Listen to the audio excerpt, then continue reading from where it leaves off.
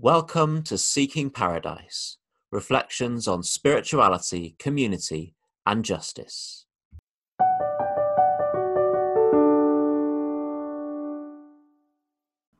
About 18 months ago, I was at the Extinction Rebellion protests in London, and it was night time, and I was in Parliament Square. And this was at the point when the police were saying the only place people were allowed to protest was Trafalgar Square, and they were trying to move everyone on who was anywhere else other than Trafalgar Square. But I was with a bunch of Welsh Extinction Rebellion people, and we were in Parliament Square.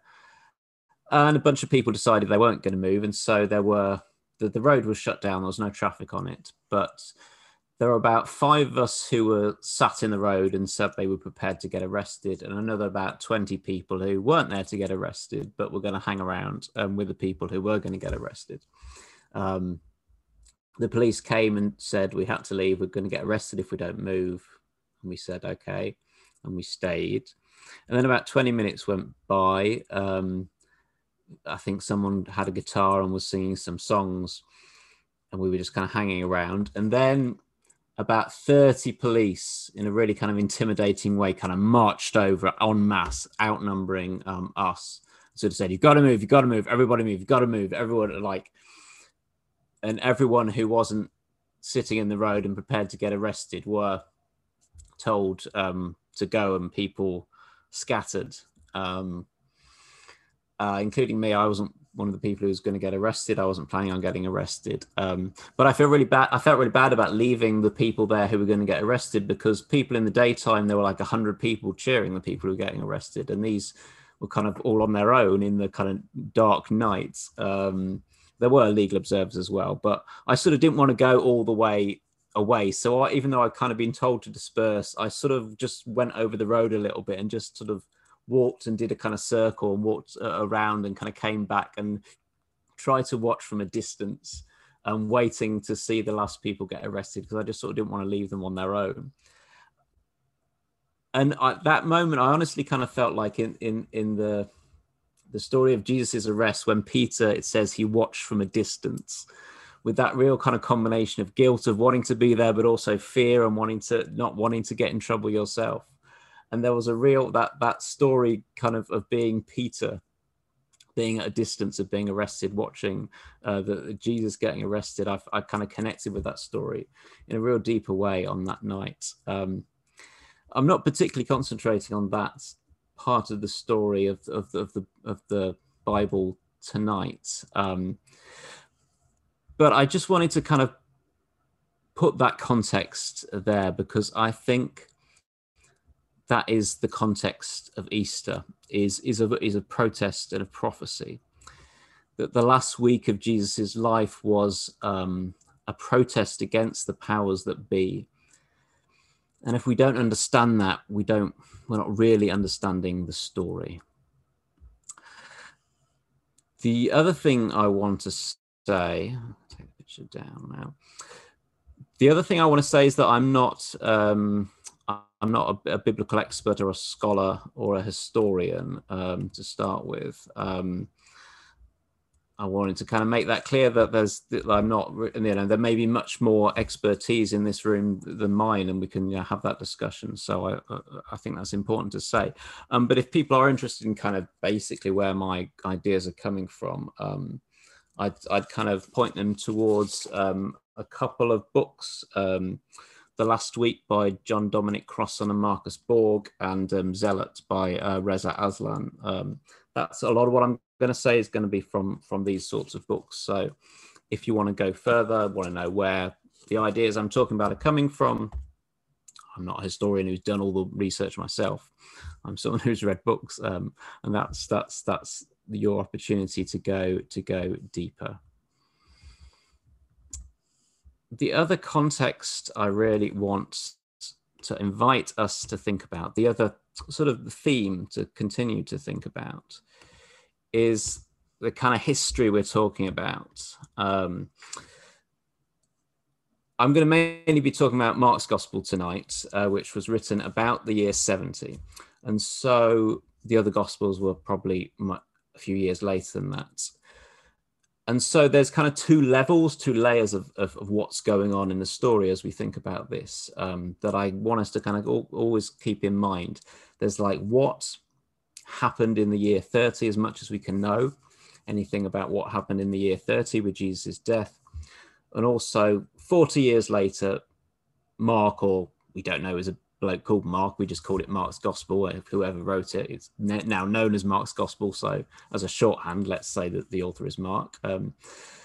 Mark wrote stuff down in the year 70 about stuff that happened in the year 30, roughly. So there's kind of a question that we can always have in our mind: is the story being told about what happened in the year 30 and about how it's being interpreted 40 years later with a different set of historical stuff going on? And, you know, how much can we ever know, pull those things apart? It's difficult to say. But I think we can a little bit, and it's worth bearing those things in mind. I want to talk, before getting into any sort of passages really tonight, I want to talk about a lot of the contexts, to understand these stories, to get a sense of what the context is of what's going on, mainly in the year 30, but also a bit about in the year 70 when it's being written down. And my main point tonight is the context is a colonial context. The context is colonial. What does that mean? It means the story is about Jesus and other Jews in a Jewish context of a Jewish people who are colonized by the Roman Empire, who have gone through all the complexities of history, are in a situation of being suppressed, of being invaded, of being exploited, of taxed, diminished their sense of selfhood, their sense of peoplehood, their sense of nationhood. And everything that happens within that context, and everything, you know, Jesus's entire life is in the context of colonialism. And you know, Jesus was a northern Galilean Jew, not a kind of metropolitan city-dwelling person, but someone from the peasants area, where people were generally surviving on rural, being farmers. And what did the colonial system mean for those who were northern Galilean peasants? It meant their lives were governed by a domination system, as there have been many different manifestations of domination systems, but this is one particular domination system under the Roman Empire. And that means life is hard. Life is hard. According to Marcus Borg, and I think he applies this generally to ancient societies, your life expectancy, if you survive childhood, if you're a peasant, if you're in the kind of peasant rural class, would be about 30. As opposed to if you were a member of an elite of the society, your life expectancy would be 60 to 70 if you survive childhood. And so that difference, to think of the difference, the inequality of a kind of a society where the elite have a life expectancy of 60 to 70, and those at the bottom and the majority have a life expectancy closer to 30, gives a sense of what's going on here. And particularly in the first century, there was a transfer of wealth from the poor to the rich through land. So most families would have had a land. They would have been kind of a family that had its little bit of land that they farmed and they used, and they sold the crops, etc. And that was theirs. What was happening more and more in the first century was that more families were getting into debt because of the taxes they had to pay. And the only way to pay off debt was to sell off land. So they went from being smallholders to being tenant farmers, and the land being something that they had ownership of, to something that they was owned by someone else, and they sell it to work it. But the wealth transfers much more to other people, not to themselves. And their lives became more precarious because of this. the imperial tax system may have taken up to, in some circumstances, 50% of the crops they grew was taken to Rome. And it was taken to Rome via Jerusalem. We'll come back to that. So we're talking about, in some ways, effectively a 50% tax rate on the poorest of the poor. That's the context of a northern peasant prophet. And the people that he talked to and the people he engaged with, working, doing the work in the northern Galilean area, and announcing an empire of God, an empire that was an anti-empire, kind of standing against the empire of Rome. To say the empire of God means something that isn't the empire of Rome, and an empire of justice for the poor and of freedom from the oppressed. So that's one of the contexts. More specifically still, the context is Passover. It is the events that I'm inviting us to think about, the events of Jesus last week that we call Easter, happened in the context of Passover, which is a Jewish festival of liberation. So the comparison we could make of what that might mean for us to understand it, if we imagine a situation that China invaded the United States. Imagine that situation. Imagine that the USA was occupied by a Chinese army, and that was a part of a Chinese empire. If that was the case, what do you think the authorities would be worried about as we approach July 4th, Independence Day, an American holiday celebrating freedom? Those authorities in an imagined occupied America would imagine, well, there might be protests, there might be stuff going on. It is sort of a holiday, a celebration as well, but actually it's a celebration of freedom.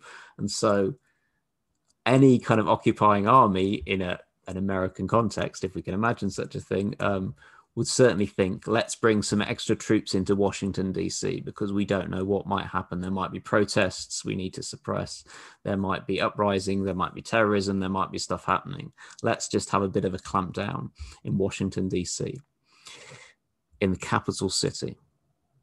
That's the kind of context we're talking about as we talk about Passover in Jerusalem in the year 30. We're talking about a situation that is worrying for the authorities. And the authorities, Pilate would have come from the more Roman city where he lived into Jerusalem with an army to just hold things down in Jerusalem. At the same time, Jesus, this prophet, comes into Jerusalem from the other side of the city, causing a crowd, certainly, if nothing else. There's something going on here. There's something worth worrying about. And there's all kinds of details we can think about. How many of these details of Jesus coming in happened in the year 30? How much did Mark kind of want to tell the story in that way in the year 70? You can talk about that. And then thinking more textually about the text of the Gospel of Mark now, what happens next is this this weird thing with a fig tree. This is kind of a leaflet which is slightly satirical, saying God hates figs. There's this weird thing that happens in Mark's Gospel where Jesus comes in and there's a fig tree and Jesus wants some figs, but there's no figs because it's not even the season of figs. And Jesus says, "Damn you, fig tree," words to that effect. And then later they come back and the fig tree doesn't have any figs on. And that's like, sometimes you're reading the Bible and you're like, what the hell is that about? There's just something that's weird that's going on. Something is weird. I want to just hold on to that and come back to that later. But just remember, there's this. There's suddenly in a story that seems to make a certain amount of sense. There's suddenly this weird thing of a fig tree, and we'll come back to that. The other thing I want to talk about now is what happens kind of next in the story. Is Jesus goes to the temple. He goes into the the temple in Jerusalem. It's important to understand what the temple is. I mean, obviously, the temple is a religious building. There's a sense, so there's a theology of this being God's dwelling place on earth. Certainly, God existed beyond the temple as well, but there was a sense in which God dwelled especially. God's presence was especially in the temple. But it was also a center of political and economic power. I think we have to think of the temple, again, to use an example, as something like both the Houses of Parliament and Westminster Abbey and the headquarters of HMRC all in one building. It is both a religious building and a political building and an economic building, and a building that is coordinating those taxes that are going to the Roman Empire, are coordinated by the temple authorities. And the high priest is a very political role as well. Again, it's almost like a combination of the prime minister and the Archbishop of Canterbury. It's both of those things. It's a political as well as a religious role. So there's a level in which this is a theocracy, and so to separate religion and politics is very difficult to do. But I think it's important that we have in mind that this is religion that is not unrelated to what's going on politically, what's going on economically, to literally the tax system. So let's get into a actual a text. I think this sort of works, me putting it up here. Mark 11, if you've got a Bible, if you're interested in following along, I'll read it out, but it's kind of there. I think you can see most of it. And on Zoom, it's backwards when I look at it. So I think I'm looking at it, trying to read it, I think that looks right. So from Mark chapter 11, verse 15, they came to Jerusalem, and he entered the temple and began to drive out those who were selling and those who were buying in the temple. And they overturned the tables of the money changers and the seats of those who sold doves. And he would not allow anyone to carry anything through the temple. He was teaching, saying, "Is it not written, my house shall be called a house of prayer for the nations, but you have made it a den of robbers?"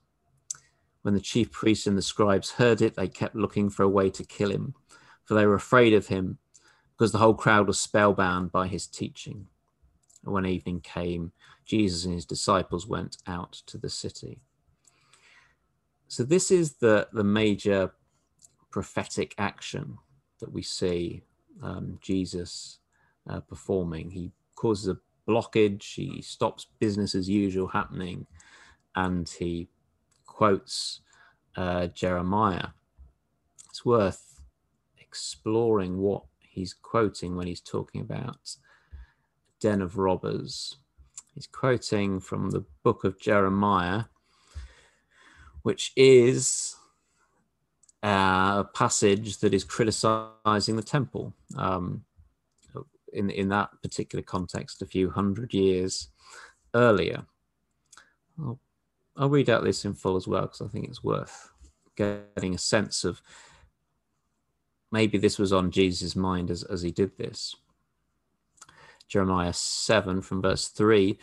"Thus says the Lord of hosts, the God of Israel, amend your ways and your doings, and let me dwell with you in this place.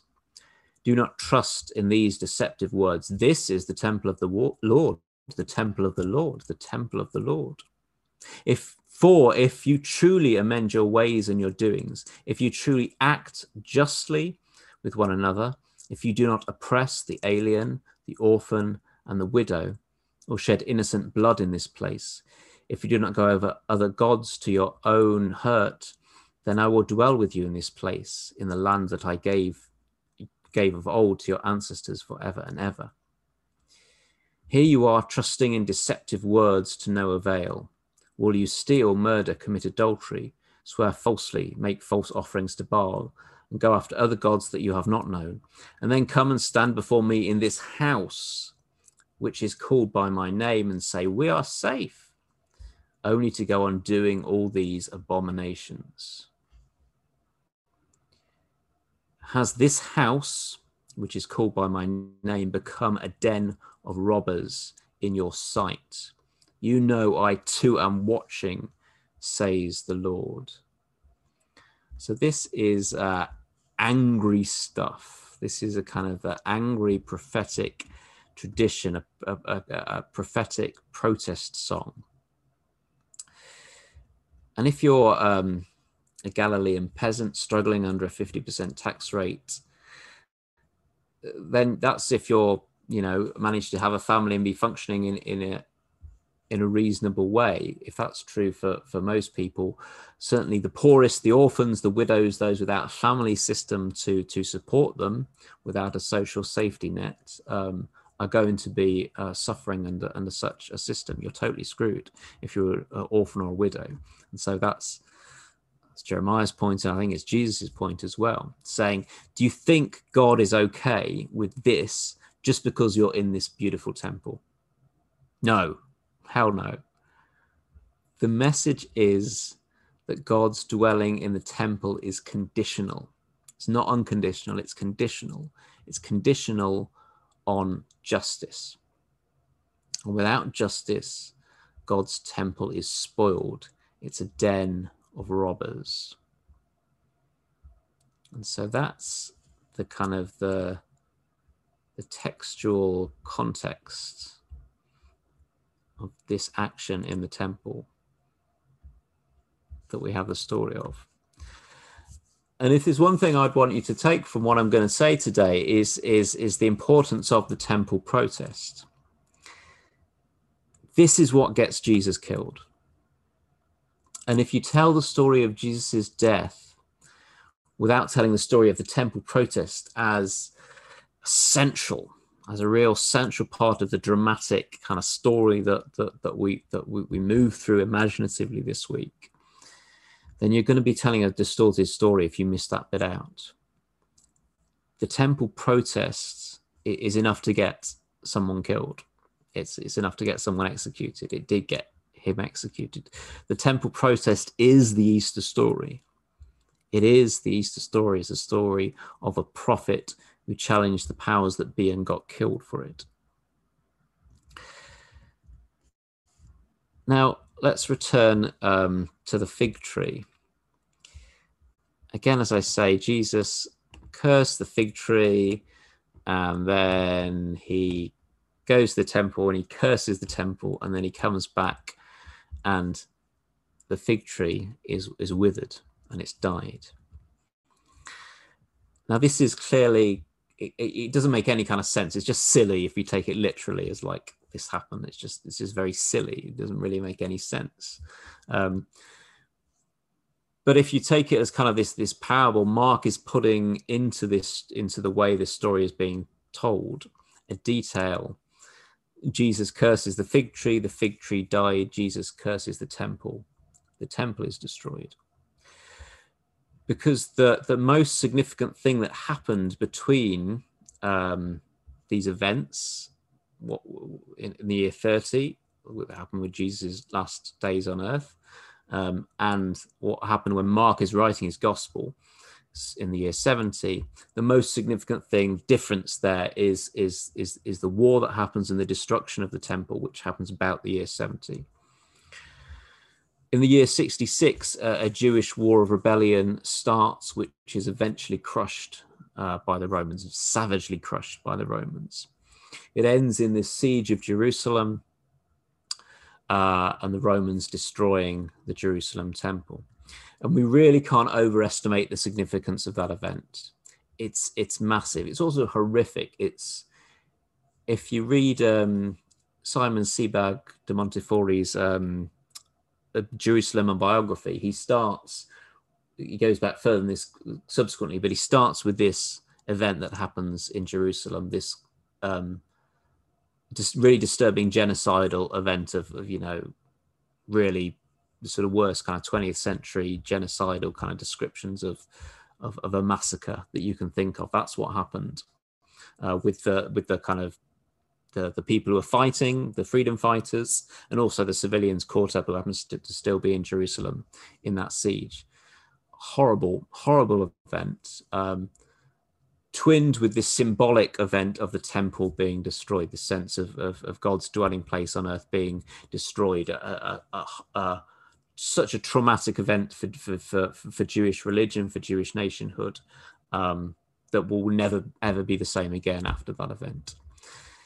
And this is when Mark writes his gospel, when these events are happening. And so Mark is able to make it look like Jesus predicted the destruction of the temple, and with this thing of the fig tree kind of spells it out. Mark's context is a context in which Jewish nationalism has been shown to be really, really dangerous. And Mark's probably writing in Rome, so it's a different context. And this is a time when thousands of people have just been slaughtered for a Jewish freedom fighting, Jewish nationalism. And so this is also a context in which many Christians are now not Jewish. There are many Gentile Christians as well, 40 years later. And so Mark begins to tell the story, and the other Gospels do it even more, in a way that makes Jesus seem less of a Jewish nationalist. And you can see why. You can see if events, you've just heard about these events about horrible things happening in Jerusalem, that this uprising being crushed. You don't really want to associate Jesus with that, with his language, with what he's saying, with these zealots that have just been killed.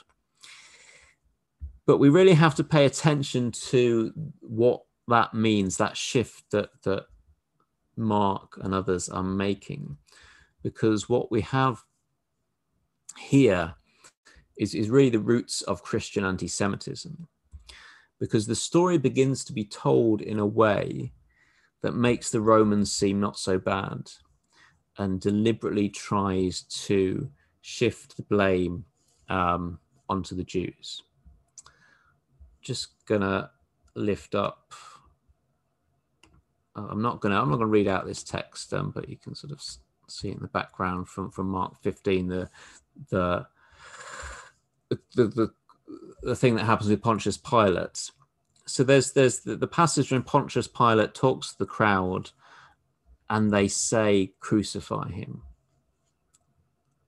And I think it's worth saying that's it's absolute rubbish. It's absolute rubbish. I'll say why in a minute, but first I want to talk about reading. I need to come to an end soon, so I will do. First I want to talk about reading against the text. This to me is an example of, I think, what I'd call reading against the text or resistant reading. Sometimes I think the faithful reading is the resistant reading. So another example I'd give would be Christian letters that say women shouldn't speak in church, women shouldn't teach in church. Because you can think, well, if someone is saying that, it probably means there are women teaching in church. Otherwise, why would they need to say it? So we can ask, what's the story of the women who are teaching in church? What's their story? And we can put a resistant reading to this scripture that's a piece of writing that's saying one thing, and we can say, well, what's the other side of the story? And if they're insisting so hard, why are they insisting so hard on something? So when we have this story that goes out of its way to say that Pilate was just this really reasonable guy and it was these Jews that made him do it, we have to ask what's going on. What's the faithful story we get to when we read against the text? Because Mark and the other gospel writers are going out of their way to shift the blame from the Romans to the Jews. And it's even worse in Matthew, where the crowds say, "Let his blood be on us and our children." These are the roots of Christian anti-Semitism. These are anti-Semitic texts, I would say. And I think Christian churches should be not really use them unless they're going to really explore the anti-Semitism inherent in this and how it's been, how that's played out in history. Because do we not know what kind of man Pontius Pilate was? We do. Let's go back again to the level of what's going on in the year 30. Roman governors would have been very happy to put people to death. It was something they did all the time. It was a bit of admin, if you like. But Pontius Pilate was one of the worst.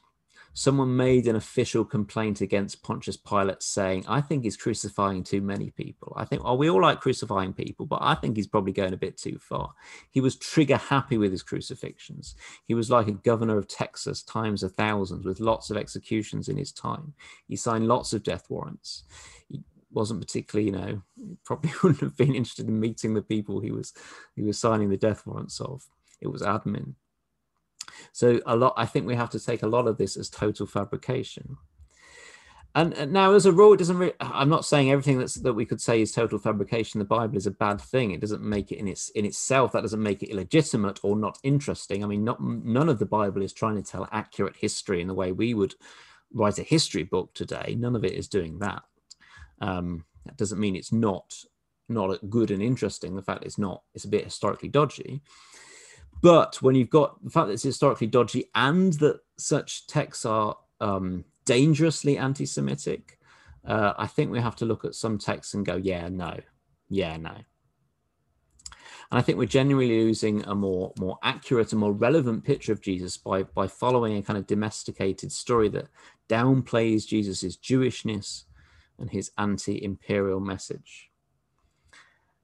And the Palm Sunday sermons that knock around from year to year, saying that on Sunday they were cheering him on and saying Hosanna, on Friday they were saying crucify him. I'm sorry, that's bullshit. The people who were cheering on Sunday were not saying crucify him on Friday. They were still on his side on Sunday and on Friday. And equally, the Roman imperial authorities were equally against him on Sunday and on Friday. Because however much the story gets told in a different way, crucifixion is a Roman punishment. That's a fact we can't get away from. Crucifixion is a Roman punishment for sedition.